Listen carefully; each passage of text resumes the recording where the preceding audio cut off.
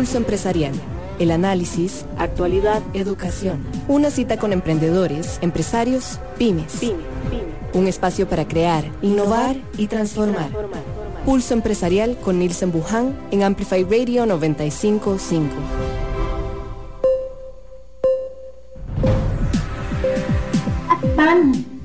Hola, ¿qué tal? Muy buenos días, bienvenidos a todos en este programa más de Pulso Empresarial con Nilsen Buján. Para mí es un placer que estén con nosotros, realmente es una alegría que nos acompañen, que estén y esta mañana ya, 1 de junio, comenzamos mes, un mes lleno, cargado de energía. Hoy leía un mensaje que es muy importante, que es realmente sentirnos que vamos a salir de eso, o sea, salir de un poco de esos sustos, de esa ansiedad, de todo lo que estamos viviendo, pero que realmente tenemos que ser positivos y tratar de ampliar esa frontera del susto, ¿verdad? Es decir, salir de eso. Y ojalá que tengan un lindo mes. A todos les deseamos un hermoso mes. Les saluda Jessica Alcízar. Hoy don Nilsen está en otra labor, pero hoy estaré con ustedes acompañándolos en esta hora, en que ojalá no se despeguen siempre en estos martes tan importantes y tan lindos, de enriquecedores, y que igualmente no podemos dejar de lado las redes, que quiero que por favor ojalá pongan atención cómo nos pueden seguir. Seguí Pulso Empresarial en redes sociales, Instagram, Facebook y Twitter. Así como les venía diciendo, bueno, estamos acá en Amplify Radio 95.5, ya son las 11 de la mañana en punto, y hoy contamos con un tema muy interesante y en nuestra sección especial. Crear, innovar, transformar. Pulso Empresarial con Nilsen Buján en Amplify Radio 95.5. Crear, innovar, transformar. Esa es la sección tan bonita y tan interesante que tenemos todos los martes, y viene muy atinado hoy el tema. Es un tema de mucho enriquecimiento, en que a ver si a muchos de ustedes se transforman o se transportan en aquel 13 de febrero del 2017, en que el Papa Francisco, qué frase utilizó y que a todos los costarricenses creo que nos llenó de muchísimo orgullo, y se volvió hacia el periodista y le dijo: usted tiene el mejor café del mundo. Así lo dijo en ese momento el Papa en el 2017, y creo que se nos quedó muy grabado. Luego en 2019 el Papa se lo vuelve a reiterar al primer presidente Carlos Alvarado de que tenemos el mejor café del mundo. Qué orgullo, qué lindo realmente escuchar esas palabras, y de muchísimas personas, de que sabemos que cuando nos montamos en un avión y nos transportamos, el costarricense realmente se destaca por esa calidad del café y por lo que podemos nosotros ser como costarricenses. Hoy saludamos con mucho orgullo y con mucha gracia. Estamos acompañados hoy por don Enrique Carvajal, vocero de la Cámara Nacional de Exporte Cafetaleros. Don Enrique, muchas gracias, bienvenido. Hola, doña Jessica. Perdón, un placer. No, tranquilo. Muchas gracias por el espacio, de verdad, encantado. Muy buenos días a usted y a todos los radioescuchas también. No, gracias a ustedes realmente por acompañarnos, y también tenemos la presencia de don Ronald Peters, que fue director ejecutivo del café entre el 2017 al 2018. Imagínense qué experiencia de don Ronald. Acá nos puede dar toda una cátedra sobre café, y actualmente funge como director ejecutivo de la Cámara de Exportadores del Café también. Así que bienvenido, don Ronald. Muchas gracias, un saludo para todos, un placer estar aquí con ustedes. Gracias a ambos, realmente, que están aquí acompañándonos. Y bueno, vamos a comenzar con el tema, un tema diverso, diferente, que muchos ignoramos. Yo sé que a la actualidad se habla de que somos, la calidad del café es excelente y todo, y siempre se habla del café arábico, ¿verdad? Es un café que es como el que siempre se utiliza.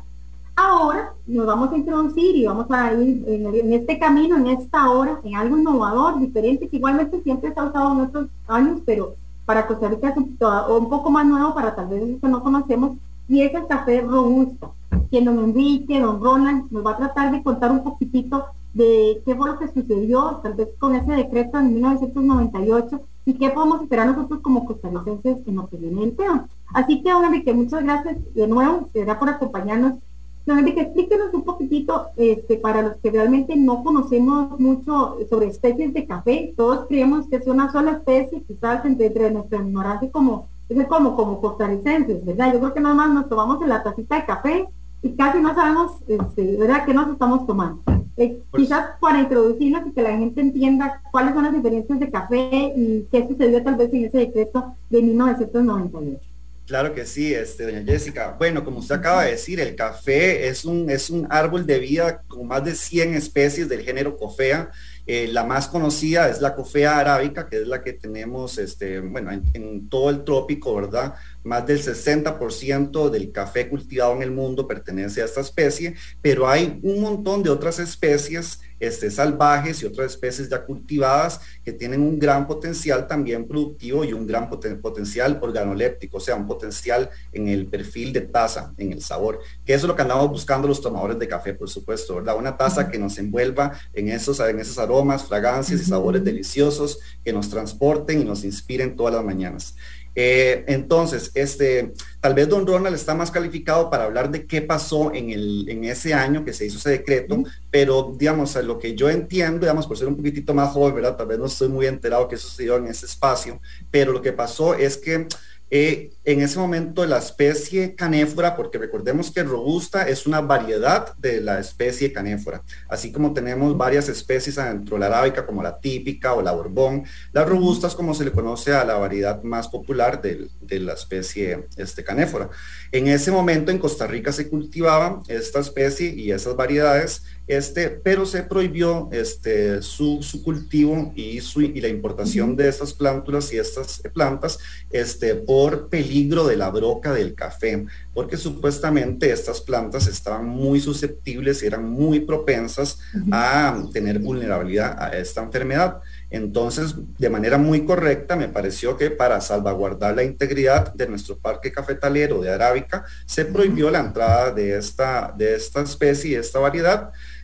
Lo que pasó es que eventualmente la broca, pues es una enfermedad, es una coleóptera, es una enfermedad muy predominante, muy fuerte, que a pesar de los esfuerzos de Costa Rica, a pesar de que le prohibimos el ingreso a la robusta a nuestro país, igual la broca ingresó, ¿verdad?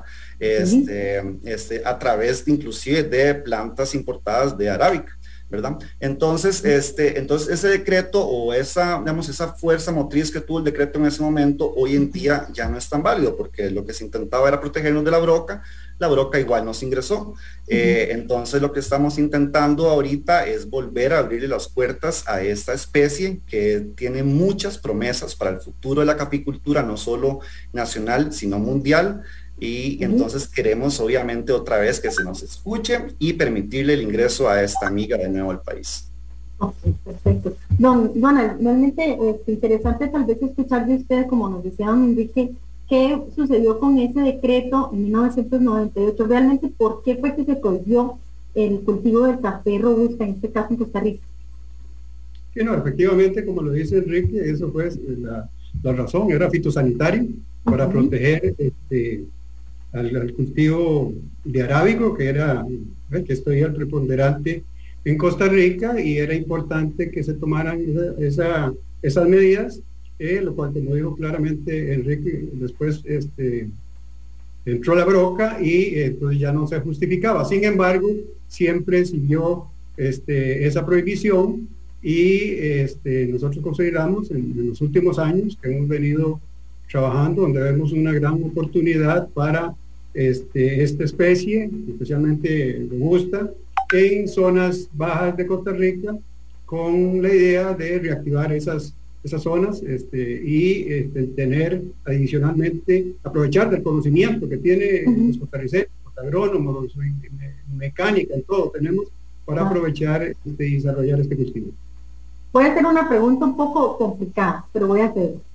¿No hubo en algún momento la voz tal vez de los productores de café arábica en contra, o si digamos existía como un tema tal vez de rencilla, o tal vez de que si no era un tema fitosanitario, porque siempre se había habido como un rumor de que, ¿cómo va a introducir este café si nosotros que producimos un café, ¿verdad?, de altura, de cierta calidad?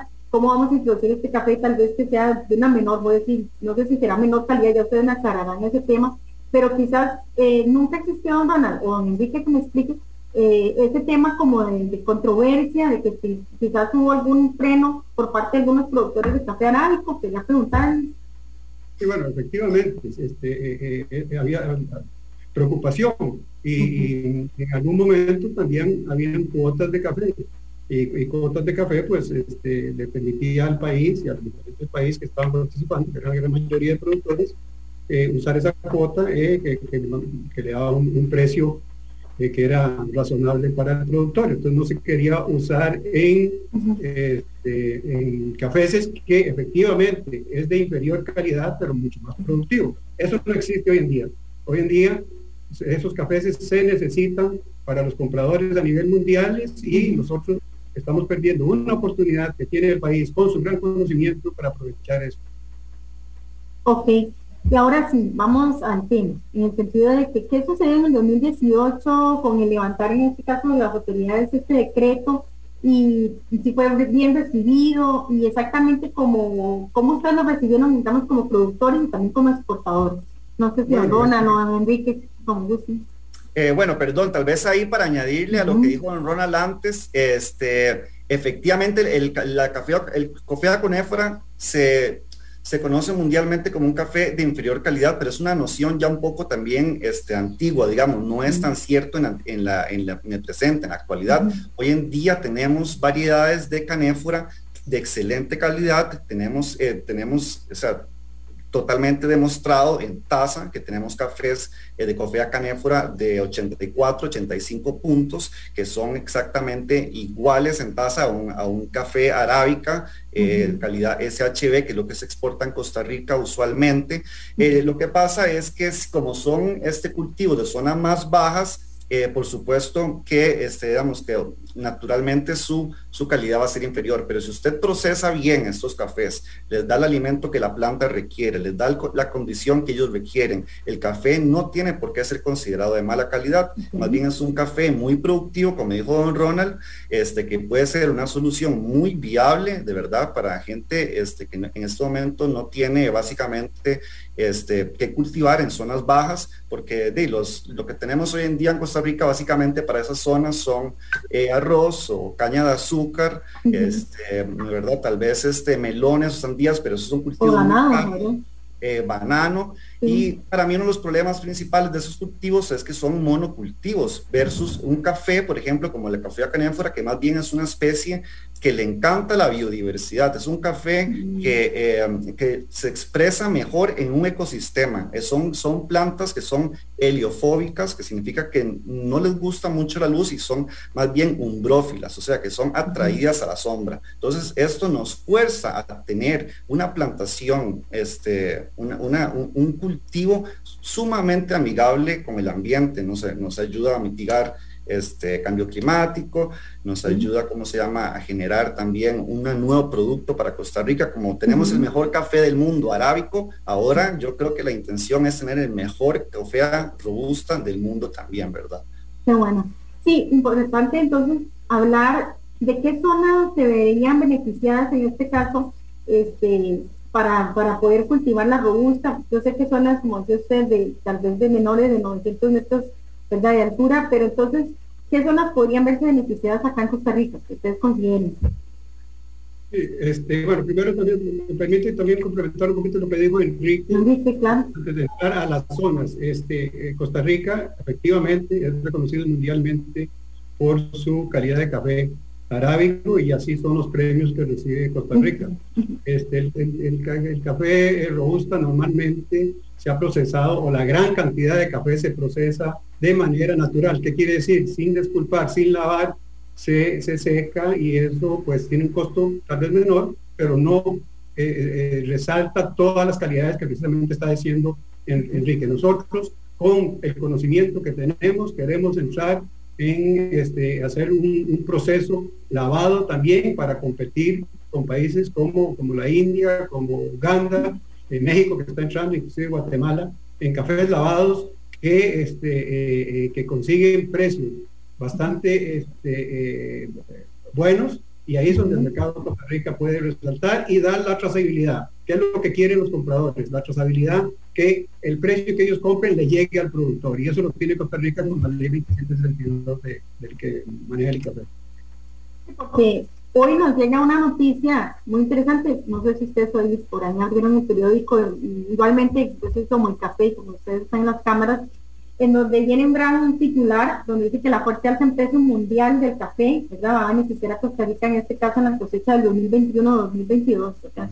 Y imagínense que las cotizaciones en la bolsa de Nueva York subieron hoy un 28% en lo que va del año, ¿verdad? Entonces, impulsadas más que todo por ese temor de la sequía de Brasil, ¿verdad? Entonces sí, creo que eso también es un balde de agua muy calientita, no fría, sino calientita, y verdaderamente un positivismo de que tenemos una oportunidad nosotros como productores de café poder llegar a tantos países, ¿verdad? Y de una manera, como dice usted, de que no bajar esa calidad. Y quiero quizás que nos escuchan muchas personas de la zona rural y ahí viene esa motivación. ¿Qué zonas realmente se podrían ver beneficiadas en este caso, Enrique Dondona, que digan, bueno, nosotros nos apuntamos y trataremos tal vez de educarnos y ver cómo comenzar, ¿verdad? Que nos estén escuchando, que igualmente ustedes nos puedan contar, igual es un tema muy abierto, que tal vez no es una zona específica, pero claro, quizás ustedes ya tal vez tienen mapeado qué zonas en Costa Rica pueden llegar ese café y puede terminar un tema de empleo muy interesante.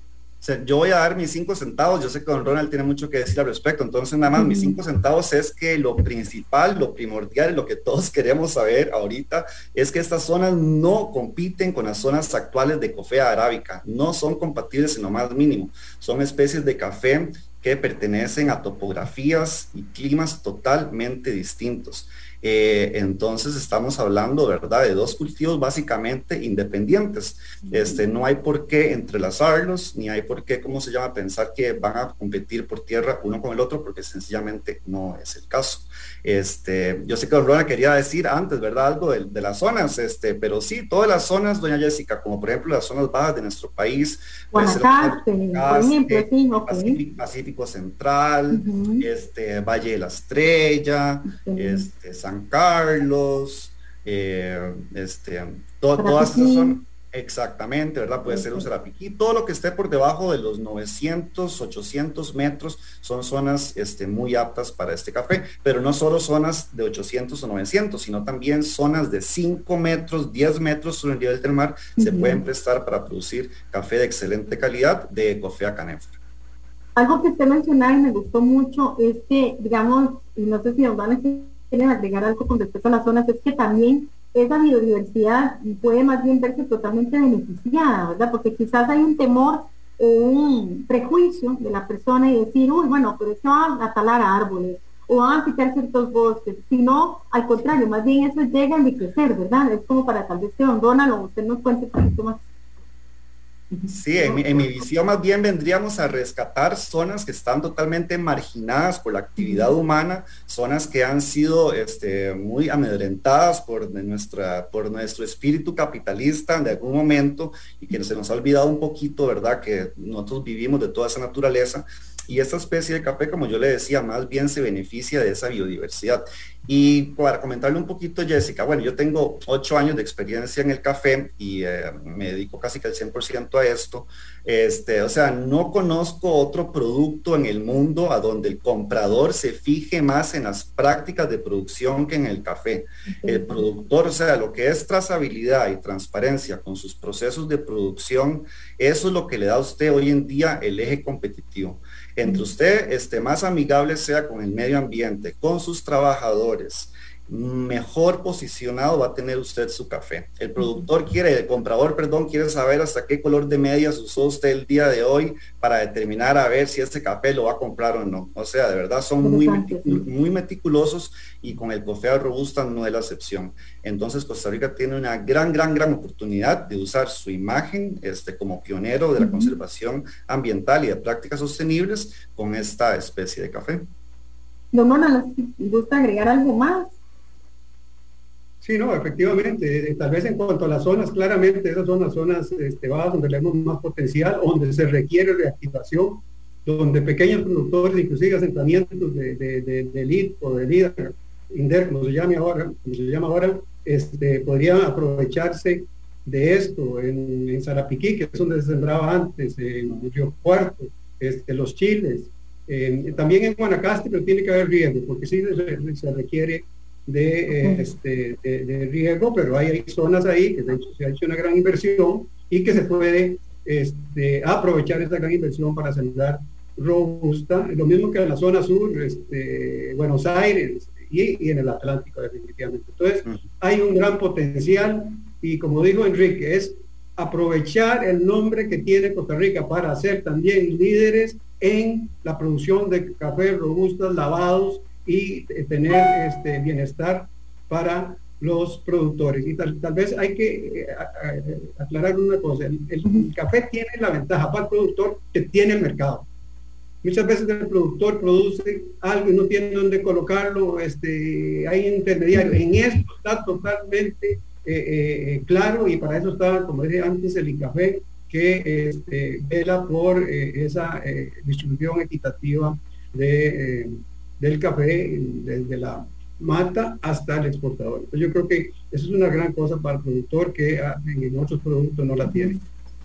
Hablando tal vez de eso, de ese gusanito como productor o como un eventual emprendedor que quisiera, pues, bueno, ¿verdad? Comenzar, o los está escuchando ustedes y como dice don Ronald, tal vez esa producción de limón este año no fue la ideal, o con respecto a ciertos climas, tal vez se vio afectada esa producción de ciertos productos, como dicen ustedes, que tal vez no se pueden cotizar de la misma manera a nivel internacional, igual hasta a manera nacional. ¿Qué pasos tiene que dar esa persona para acercarse ya sea a ustedes? Porque me imagino que es un tema también de educación, que quisiera comenzar eventualmente unas pruebas, o cómo se comienza en este caso, en este proceso. Don Enrique, don Ronald, ¿se nos puede explicar? Tal vez, bueno, vamos a ver, Jessica, lo que pasa hoy en día es que lo que andamos buscando en las diferentes cámaras de café de Costa Rica, porque en este momento estamos hablando de que la Cámara de Cafetaleros, la cual yo represento, la Cámara de Exportadores, de la cual don Ronald es director ejecutivo, y la Cámara de Tostadores, todos este triunvirato de café en Costa Rica, todos queremos abolir la prohibición, porque en estos momentos no se nos es permitido ni siquiera experimentar con estas plantas. Entonces yo no sabría cómo responderle ahí para la gente interesada, ¿verdad? Yo creo que aquí lo principal es educar a las personas para que le perdamos el miedo, perdamos el tabú, perdamos el prejuicio y, ¿cómo se llama? Y logremos ser escuchados y que gane la voz de la razón y que podamos nuevamente porque hay mucha gente interesada del sector privado, interesada en cultivar café robusto. Y también hay gente interesada en exportarlo, o sea, tenemos una cadena completa de personas interesadas que están ya dispuestas a invertir. Lo que pasa es que no tenemos una vía legal de cómo hacerlo. Por X, Y, Z, la verdad que ese es un tema ya quizás medio aparte, ¿verdad? Pero sí, entonces eso es lo que queremos, ¿verdad? Educar a las personas. Ojalá, bueno, que este programa lo escuche la más cantidad de gente posible y ¿cómo se llama? Y tal vez acercársele a instituciones como el ICAFE, como el Ministerio de Agricultura, ¿verdad? Y hacerle las consultas correspondientes, ¿verdad? De que ellos están interesados en aprender más de este tema, que cómo harían para tener acceso a esta genética. Y tal vez pedirles también respuestas de por qué es que hoy en día, que ya no está justificado esta prohibición, por qué sigue en pie.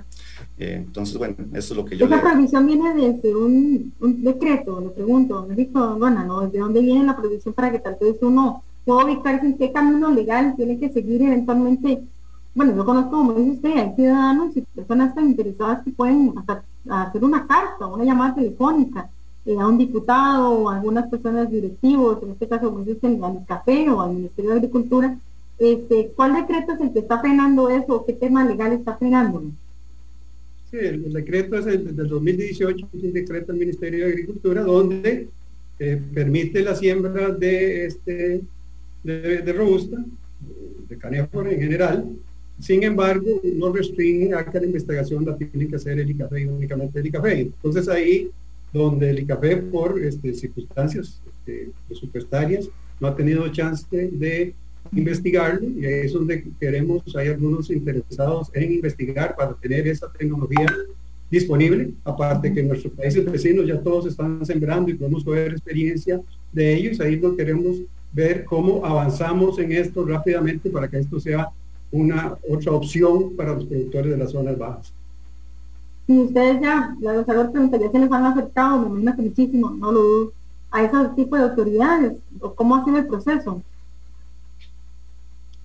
Sí, o sea, está en esas gestiones inclusive con el Ministerio de Agricultura, con el ICAFE, en general lo que queremos es que sí, recibamos ese apoyo para que, como dije, sea una realidad. Hay ofertas de empresas o de productores que quieren hacer esa investigación para que, como dije, pues, rápidamente podamos estar en esto. Y también pues, se necesita que el Ministerio de Agricultura, por medio del CEFITO, le permita introducir líneas nuevas, innovadoras que hay en Brasil, que hay en México, que hay en otros países que ya tienen desarrollado esto, para que podamos hacer esa investigación. Mientras que no nos permitan hacer eso, es difícil avanzar al ritmo que queremos. Ok, está bien, ya voy entendiendo, y realmente para nosotros ha sido muy enriquecedor este ratito y conocer más. Voy a nada más hacer como un backup y contar un poquito a nuestros oyentes. En Amplify Radio 95.5 estamos hoy en Impulso Empresarial con Nilsen Mujan, y hoy estoy Jessica Alpizar, sustituyendo a Don Nilsen, pero muy feliz y muy contenta de aprender un tema que para nosotros todos los costarricenses, quienes nos sentamos mañanas o en las tardecitas, cuando a usted le guste tomarse esa famosa tacita de café, podamos conocer un poco más realmente de estas especies que uno no entiende, o que a veces uno dice, bueno, algunos, yo sé que ya algunas cosas como estos tours de café nos han introducido un poquito más en el tema y hemos tratado de aprender un poquito más, pero definitivamente muchos estamos en pañales. Y hoy, don Ronald Peters, quien fue director del ICAFE del 2007 hasta el 2018, y también don Enrique Carvajal, que está también representando en la Cámara Nacional de Cafetaleros y vocero, nos han comentado, nos han explicado el famoso café robusta y cómo puede ser un tema de reactivación económica para nuestro país, el tema de empleo, el tema de diversificación de la especie, y también cómo ha sido también un poco ese freno realmente para las personas que tal vez se han sentido con ganas de, como dice don Ronald, de experimentar, de llevar a cabo, pero que no se ha podido, que ojalá hoy no solo este programa, sino que muchas voces se unan y podamos contarle a la gente lo interesante que es esta producción del café robusto. Tenemos acá a don Nilsen, no sé si don Nilsen quisiera aportar algo más por acá. Sí, bueno, a todos gracias, a ambos, bueno, para ver, lo que se ha venido conversando es como esta alternativa que tenemos todos a la hora de poder emprender. El café, hoy el diario La Nación hacía la publicación de lo que representa en términos de ingreso la situación que podría acontecer o que acontece en Brasil con la parte de el clima, ¿verdad? De que podrían estar enfrentando ahí pues algunos embates que en más de un 26% se estaría incrementando el precio internacional del café. Señores, les lanzo una pregunta aquí muy abierta. Pues, probablemente. Estamos listos. Yo tengo mi parcelita, yo tengo mi finca y demás. Leo esto que pasa hoy, leo un poco más de Brasil, ¿verdad? Leo los precios que se está hoy cotizando el quintal y demás. Y digo, ¿de qué tengo que hacer entonces? Yo quiero estar ahí. Yo quiero que la buchaquita mía se empiece a llenar un poquitico más de dinero. ¿Qué recomendarían a ese caficultor hoy que está muy al día de esto y que dice, diversifico, le compro a don Roberto la parcela que me está vendiendo, o me quedo con lo que tengo, meto otras plantas, meto más tecnología? Ok, don Nilsen, muy buena su pregunta, muy amplia. Voy a intentar de nuevo dar mis 5 céntimos. Me parece que esta pregunta sí va más ya otra vez al lado de la cofea arábica, ¿verdad? Porque estamos hablando de productores actuales. Me parece súper pertinente igual la pregunta y, puña, la recomendación nunca es sencilla, ¿verdad? Mi recomendación personal sería que tiene que ser, el caficultor de hoy en día tiene que ser una persona, digamos, holística o muy integral, y no solo estar atento de su campo de café, no solo estar atento de su plantación, de cada plantita, de su fruto, sino que tiene también que ser una persona que está atento exacto de los mercados, de las tendencias de consumo, y de las tecnologías existentes. Porque hoy en día usted como caficultor lo que tiene que hacer también es mercadear bien su café. Hoy en día lo que tenemos es un mercado cafetalero muy diverso, muy especializado, a donde la parcela de Juan no produce el mismo café que la parcela de Pablo, aunque estén en condiciones similares, porque eso ya va a depender del trato que le dé Juan o Pablo a su café, o sea, de la personalidad que tenga Juan o Pablo va a determinar la calidad, o no necesariamente la calidad, sino el perfil o el sabor que tenga ese café. Entonces, definitivamente mi recomendación es que tienen que se empapen muchísimo de todo, que le metan mucho cariño, que investiguen tecnologías, que busquen financiamiento de ser necesario, ojalá para hacer renovaciones de sus plantaciones, porque en Costa Rica hoy en día uno de los embates más grandes es que tenemos producciones muy bajas y estamos casi seguros que esto se debe a la edad del parque cafetalero, que son ya plantaciones un poco viejas, entonces por supuesto no están produciendo lo que deberían. Entonces buscar por ahí, ¿verdad? Ir como renovando, como ir metiendo variedades que son resistentes al cambio climático, resistentes a las diferentes enfermedades como la roya, la antracnosis, cercóspora, etcétera, y también que se involucren con las tendencias de consumo, el mercado y los nuevos métodos de procesamiento como cafés mieles, café doble lavado, café natural y los diferentes tipos de fermentación controlada que existen hoy en el mundo. Don Ronald. Sí, efectivamente, este incremento, lamentablemente para Brasil, pero para Costa Rica y todos los países, especialmente centroamericanos, que han sufrido mucho, especialmente este año con la pandemia. El productor nacional ha hecho un gran esfuerzo para sacar la cosecha que recién terminó y efectivamente esta es una muy buena noticia. Le da otra vez aliento para atender la plantación, tomando en cuenta lo que acaba de mencionar Enrique.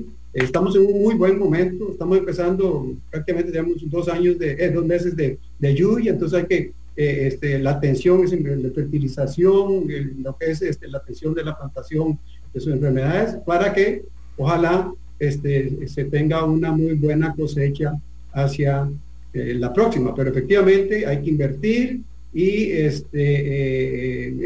este negocio de lucha de la agricultura, estas noticias son lo que mantienen a los agricultores con entusiasmo para seguir adelante en café, que por muchos años ha sido muy exitoso para mucha gente y especialmente para Costa Rica.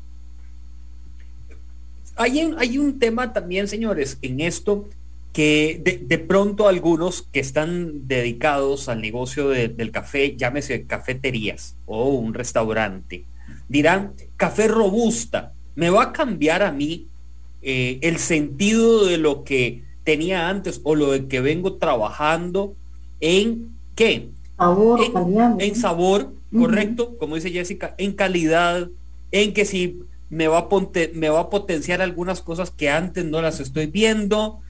¿Cuál es un poco la visión que pueden tener quienes hoy ya se han lanzado a este mundo de tener un negocio? Ok, para seguir la tradición voy a comenzar yo ahí con mis 5 centavos de nuevo. Efectivamente, don Nielsen, esta nueva especie de café, o no nueva para nosotros en Costa Rica, vieja conocida para el resto del mundo, viene a aportar cambios, sí, pero cambios positivos, cambios, una diferencia, una opción diferente, un nuevo perfil. No solo eso, sino que también para los amantes de la cafeína per se, ¿verdad? Que muchos de los que tomamos café, por supuesto, nos encanta su perfil de sabor, pero en el fondo, en esencia, andamos buscando ese punch cafeínico.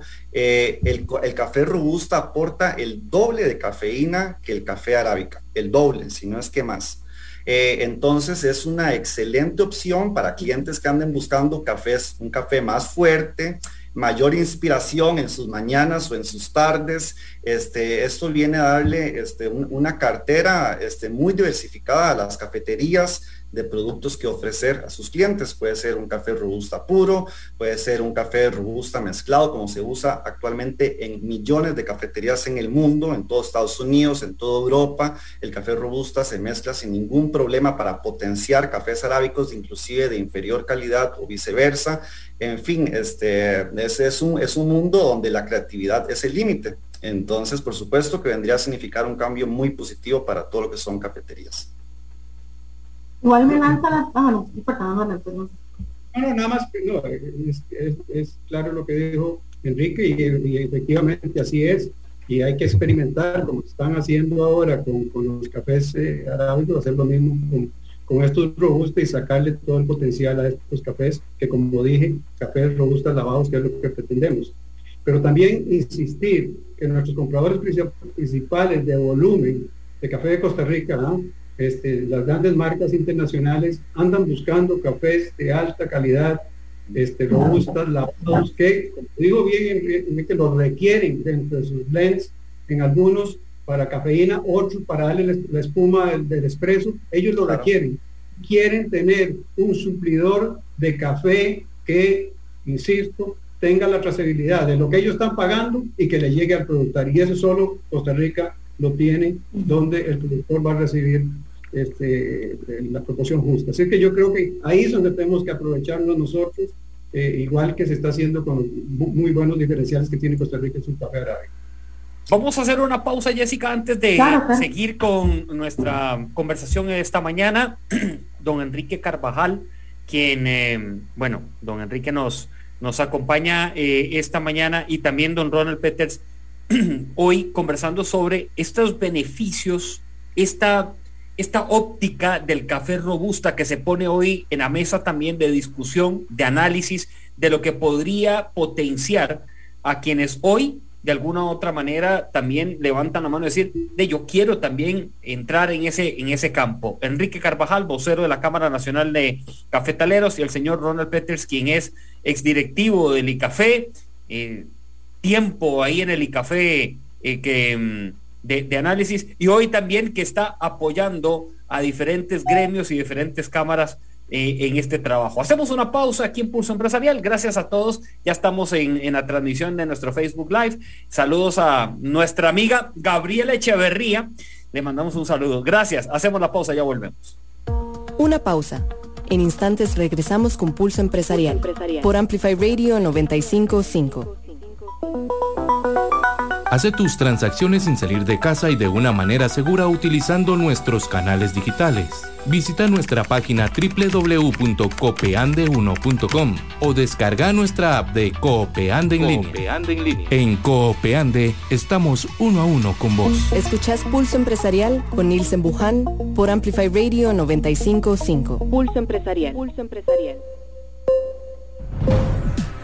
Muy bien, regresamos a nuestra conversación esta mañana, señor Ronald Peters y el señor Enrique Carvajal, enfocado en la dinámica que está teniendo hoy la propuesta del café robusta que, bien lo apuntaban en algún momento, estuvo también en análisis, y que vuelve a la mesa para valorar cuáles son un poco los aportes y cuáles son un poco también esas opciones o alternativas, ¿verdad?, que puede tener un caficultor o un empresario, un emprendedor. Y Jessica, yo sé que a Jessica le gusta, toma poco café, delicioso. ¿verdad? Sí, Jessica, yo tomo un poquito. Sí. Yo soy de una tacita al día. Yo sé que suena muy mala, en serio. Muy mala tomadora. Bueno, pero yo rebajé la dosis, antes tomaba más, pero nunca está mal en la mañana y a media tarde una taza. Ahora las 2 dosis es la moda en todo. Sí, eso cambió, ¿verdad? Hay algunos que andaban con aquel termo, yo recuerdo, y más de una reunión llegaban a juntas directivas con termo y todo, para que no les robaran el café, ¿verdad? Pero claro. Eso había que ir así. Yo siempre le digo a la gente que el café para mí es la sangre de la civilización, así completamente. Usted le sustrae el café de la ecuación a la humanidad y se desploma en las ciudades. Nadie va a trabajar en las mañanas, nadie sigue, motivado a trabajar por las tardes. Entonces definitivamente es nuestro líquido vital como civilización. Igual interesante, que como llegar ahora a una cadena por ahí muy conocida y uno dice un café con leche y le dicen a uno, ¿cómo un café? No. ¿Qué lo quiere? A ver, con leche vegana, con esto y uno, claro. no, pero solo quiero un café con leche. Bueno, yo creo, don Ronald, ¿usted se acuerda de las conferencias de prensa cuando usted estuvo en el iCafé? La cara que ustedes hacían cuando la gente llegaba y le ponía leche, azúcar y cada cosa, ¿verdad? O sea, porque estamos en el iCafé, ¿se acuerdan, Ronald? Sí, claro. Para muchos eso era, ¿verdad?, mala palabra. Un pecado. Sí. Y Jessica, tenías ahí una pregunta siguiendo la línea de nuestra conversación esta mañana.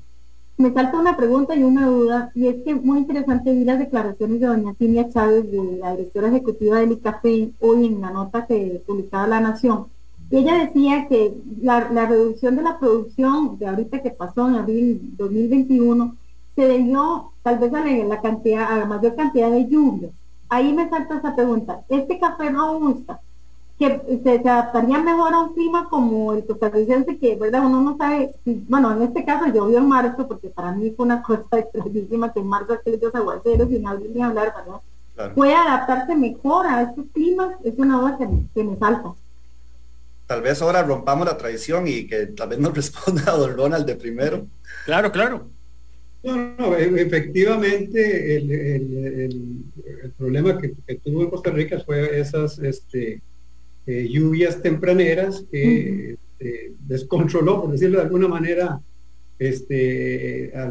la producción de Costa Rica. Y pues eso, este año más bien hemos tenido un régimen de lluvia más mejor, y pues esperamos que se recupere lo que es la producción de café arábiga. Pero por otro lado, el robusta, efectivamente, siendo de zonas bajas, también requiere de un periodo seco, pero requiere de mucha agua. Entonces, por eso creemos nosotros de que en zonas del Atlántico o en la parte sur-sur o el centro, más Guanacaste, si se pudiera aprovechar riego, se sacaría el potencial que tiene esta planta, que, como dijimos al principio, es altamente productiva, mucho más productiva que el arábigo, y eso hace que al final sea más rentable para el productor.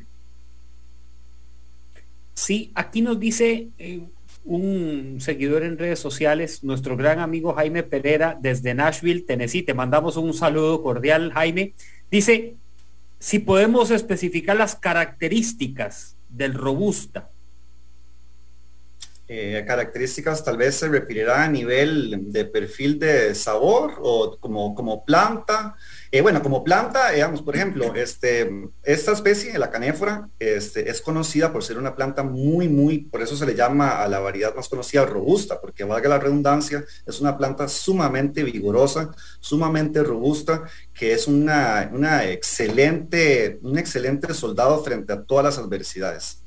Entonces, por ahí ya tiene ventajas sobre la cofea arábica, ¿verdad? Que la cofea arábica es una planta mucho más sensible, mucho más susceptible a los cambios en el clima, a los cambios, a los patógenos, enfermedades, plagas, y esta especie de café más bien nos viene a aportar vigorosidad. De hecho, el robusta se utiliza en Costa Rica como patrón para muchas plantas de cofea arábica, ¿verdad? Porque le da esa robusticidad, a la planta para afrontar todos estos cambios climáticos y todas estas amenazas con las que estamos viviendo. Y a nivel, como digamos, las características de sabor, es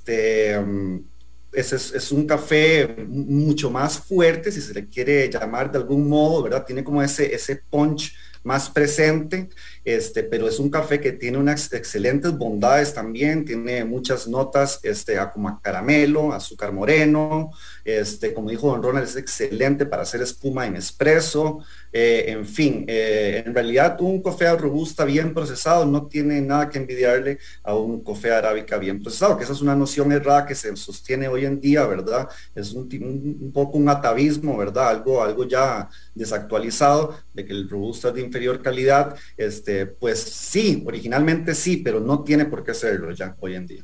y ya está demostrado, no es algo que lo diga yo, la literatura, sino que ya está demostrado en taza. Claro.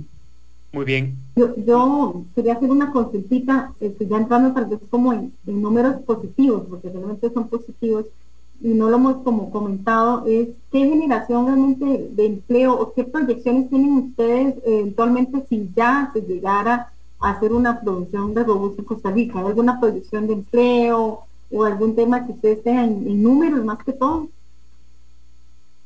Sí, bueno, primero que nada tenemos que pasar por el paso de verificar las investigaciones, que es el paso que nos ocurre en este momento, y aprovechar el avance que tienen los países vecinos, Nicaragua, Guatemala, México, va muy adelante. México está produciendo robustas lavados con premios de más 45 con Nueva York, que eso es básicamente igual que un premio que tienen otros países centroamericanos en sus arábigos. Entonces ahí es donde tenemos que buscar esos líneas que tienen ellos, ¿verdad? Y posteriormente yo creo que hay un gran potencial, como dije, para pequeños productores en esas zonas donde hay proyectos de productores. Nosotros estuvimos en Río Cuarto,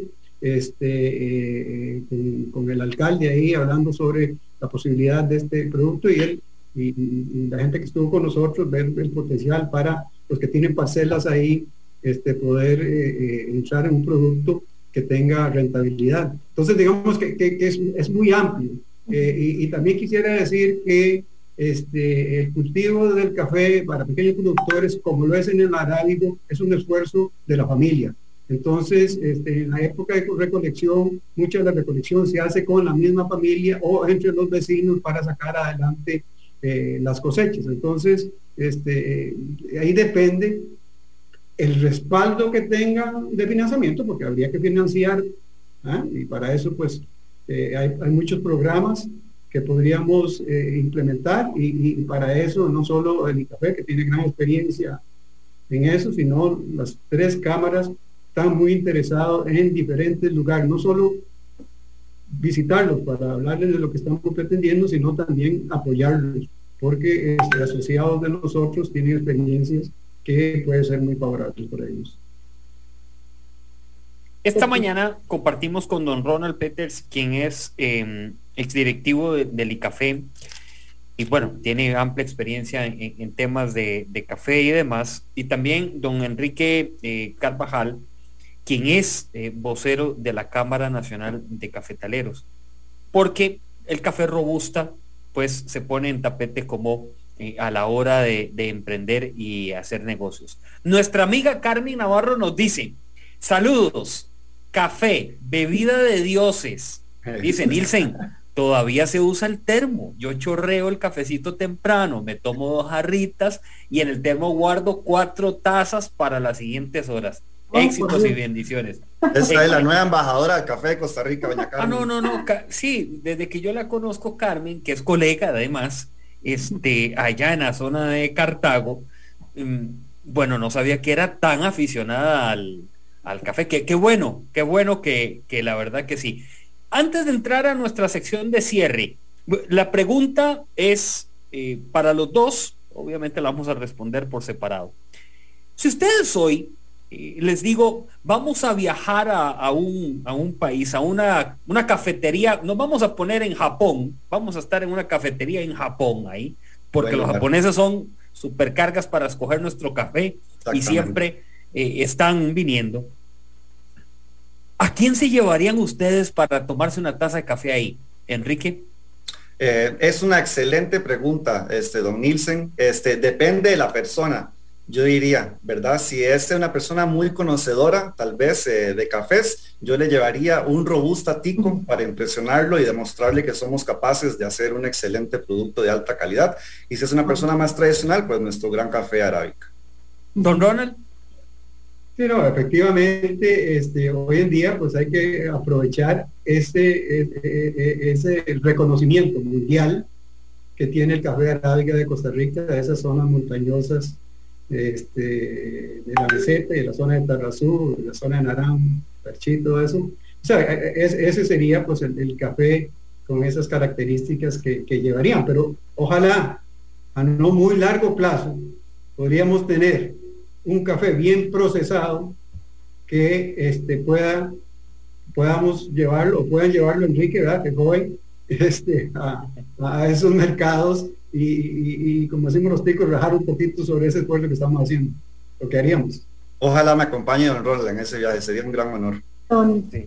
Sí, claro, por supuesto que sí. Sí, bueno, a mí me gustaría añadir que por el momento, digamos, el pecado para mí es que todo lo que yo les he dicho es porque lo sé de primera mano gracias a literatura y porque lo sé de experiencias de nuestros hermanos caficultores en otros países, pero ni yo ni ningún otro costarricense tenemos experiencia de primera mano con esta especie porque como ya hemos hablado, no podemos ni siquiera experimentar, ¿verdad? A mí no me cabe la más mínima duda de que va a ser un gran éxito, pero no puedo hablar todavía con propiedad y para mí eso es un gran pesar, que se nos prohibía participar de una actividad pacífica, económicamente viable, sana y otro producto más con el cual sacar la bandera de nuestro país adelante. Voy a hablar de un supuesto. ¿Qué pasa si ya hay un banderazo por parte de investigación, por parte de SFI? ¿Cuánto tiempo, no sé si aproximado, ustedes podrán tener que ya una persona se pueda tomar una tacita de café robusta hecho en Costa Rica? ¿Cuánto tiempo, digamos? Ajá, ok, es excelente pregunta. Si yo calculo que si ya mañana podríamos empezar a hacer nosotros, el sector privado, a invertir y a tener nuestras pruebas en unos 3 años. Quizás un poco menos. Es rápido. Creía que era más. Es rápido y a la vez es lento también, ¿verdad? Porque de ahí son 3 años para ver el resultado de tu esfuerzo en esos 3 años. Entonces... eso es lo que muy poca gente conoce, ¿verdad? Del café. El café es lento. El café se lleva su proceso. Hoy claro. El café se lleva su proceso de investigación, ¿verdad? Conocemos a mucho caficultor que está concentrado en investigación para sacar todas las propiedades y mejores también calidades y bondades que puede tener el café, pero sí, es un proceso que se lleva ahí su tiempito. Voy a presentar nuestra sección de cierre de programa hoy aquí en el Pulso Empresarial. El taller del maestro, Pulso Empresarial. Esta sección, señores, tiene que ver con... Vamos a compartirles herramientas útiles y prácticas a nuestros seguidores y también a nuestros radioescuchas. Puede ser sobre el café, de cómo producir, pero lo quiero dejar abierto en el sentido de qué herramientas podemos implementar hoy para los que están al frente de este negocio del café y que todas las mañanas, en las madrugadas, diría yo, se despiertan diciendo, ¿cómo mejoro? ¿Qué puedo accionar? Voy a empezar con don Ronald. Sí, bueno, como mencionamos, el hecho de que esta reacción del mercado, porque es motivacional, ¿verdad? Esto le da mucho espíritu positivo al productor y efectivamente, digamos, fertilización es la clave de la producción. Y yo diría que si hay una cosa que tiene que aprovecharse en este momento y aprovechando estas lluvias, es fertilización para así tener una mejor cosecha la próxima, que sería a final de año. Enrique. Don Nilsen y Jessica, a mí me parece, bueno, sí, efectivamente a la hora de producir café, fertilización, no mermar en su inversión en su cafetal. A veces yo lo sé de primera mano lo que cuesta invertir en café y sobre todo esa incertidumbre que tenemos, ¿verdad? De si vamos a tener alguna adversidad climática, lo que sea, pero vale la pena tomar el riesgo, hay que hacerlo, porque si no lo invertimos, no recogemos después, ¿verdad? Esa es la clave. Y otra cosa que iba a decir es que, como muy bien se llama su programa, don Nilsen, que se llama Pulso Empresarial, para mí una de las claves está en no perderle el pulso a los mercados, no perderle el pulso a los hábitos de consumo, estar muy empapado otra vez de las tendencias a nivel tecnológico, tendencias que tenemos, tecnologías que tenemos en tueste, en preparación de bebidas, en mercadeo, En fin, ¿verdad? Eso es un abanico de posibilidades que tenemos hoy en día con la digitalización de nuestras vidas, que más bien nos vienen a favorecer y a enriquecer, y tenemos que montarnos en ese tren para que no nos deje atrás. Perfecto. Señores, ambos, gracias, agradecer el acompañarnos en el programa, y mañana nos vamos a encontrar, ¿verdad, Jessica? A las 11. Sí, no, realmente agradecerle a don Enrique y a don Ronald, una cátedra nos han dado, y ojalá agarrar otro programa para que también nos cuenten un poco más de tanta ignorancia que tenemos los chicos con respecto a tomarnos la tacita de café y listo, y qué hay detrás de eso, como decía Nilsen. Pero realmente nos enseñaron, nos ampliaron, y qué bonito conocer cosas nuevas, que es lo más importante. Así que de verdad, como dice Nilsen, muchas gracias a ambos, y mañana estaremos con otro programa. Después empezaremos. Un gran placer conocerlos a los dos. Muchísimas gracias de nuevo. Saludos. Hasta luego. Muchas gracias, Enrique, Ronald, ambos. Jessica, gracias por acompañarnos esta mañana.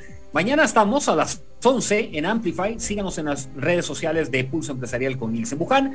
Todas, el Facebook, en el Instagram y en el Twitter. Estamos constantemente publicando. Gracias a nuestra periodista María Salazar, quien está muy pendiente de esta información. Que tengan un buen día.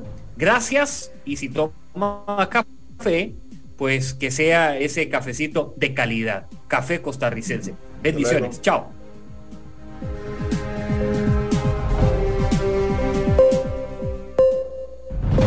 Historia diaria de experiencia, sueños, de esfuerzos, apoyos y obstáculos. Pulso Empresarial con Nilsen Buján, de lunes a viernes a las 11 de la mañana, en Amplify Radio 95.5.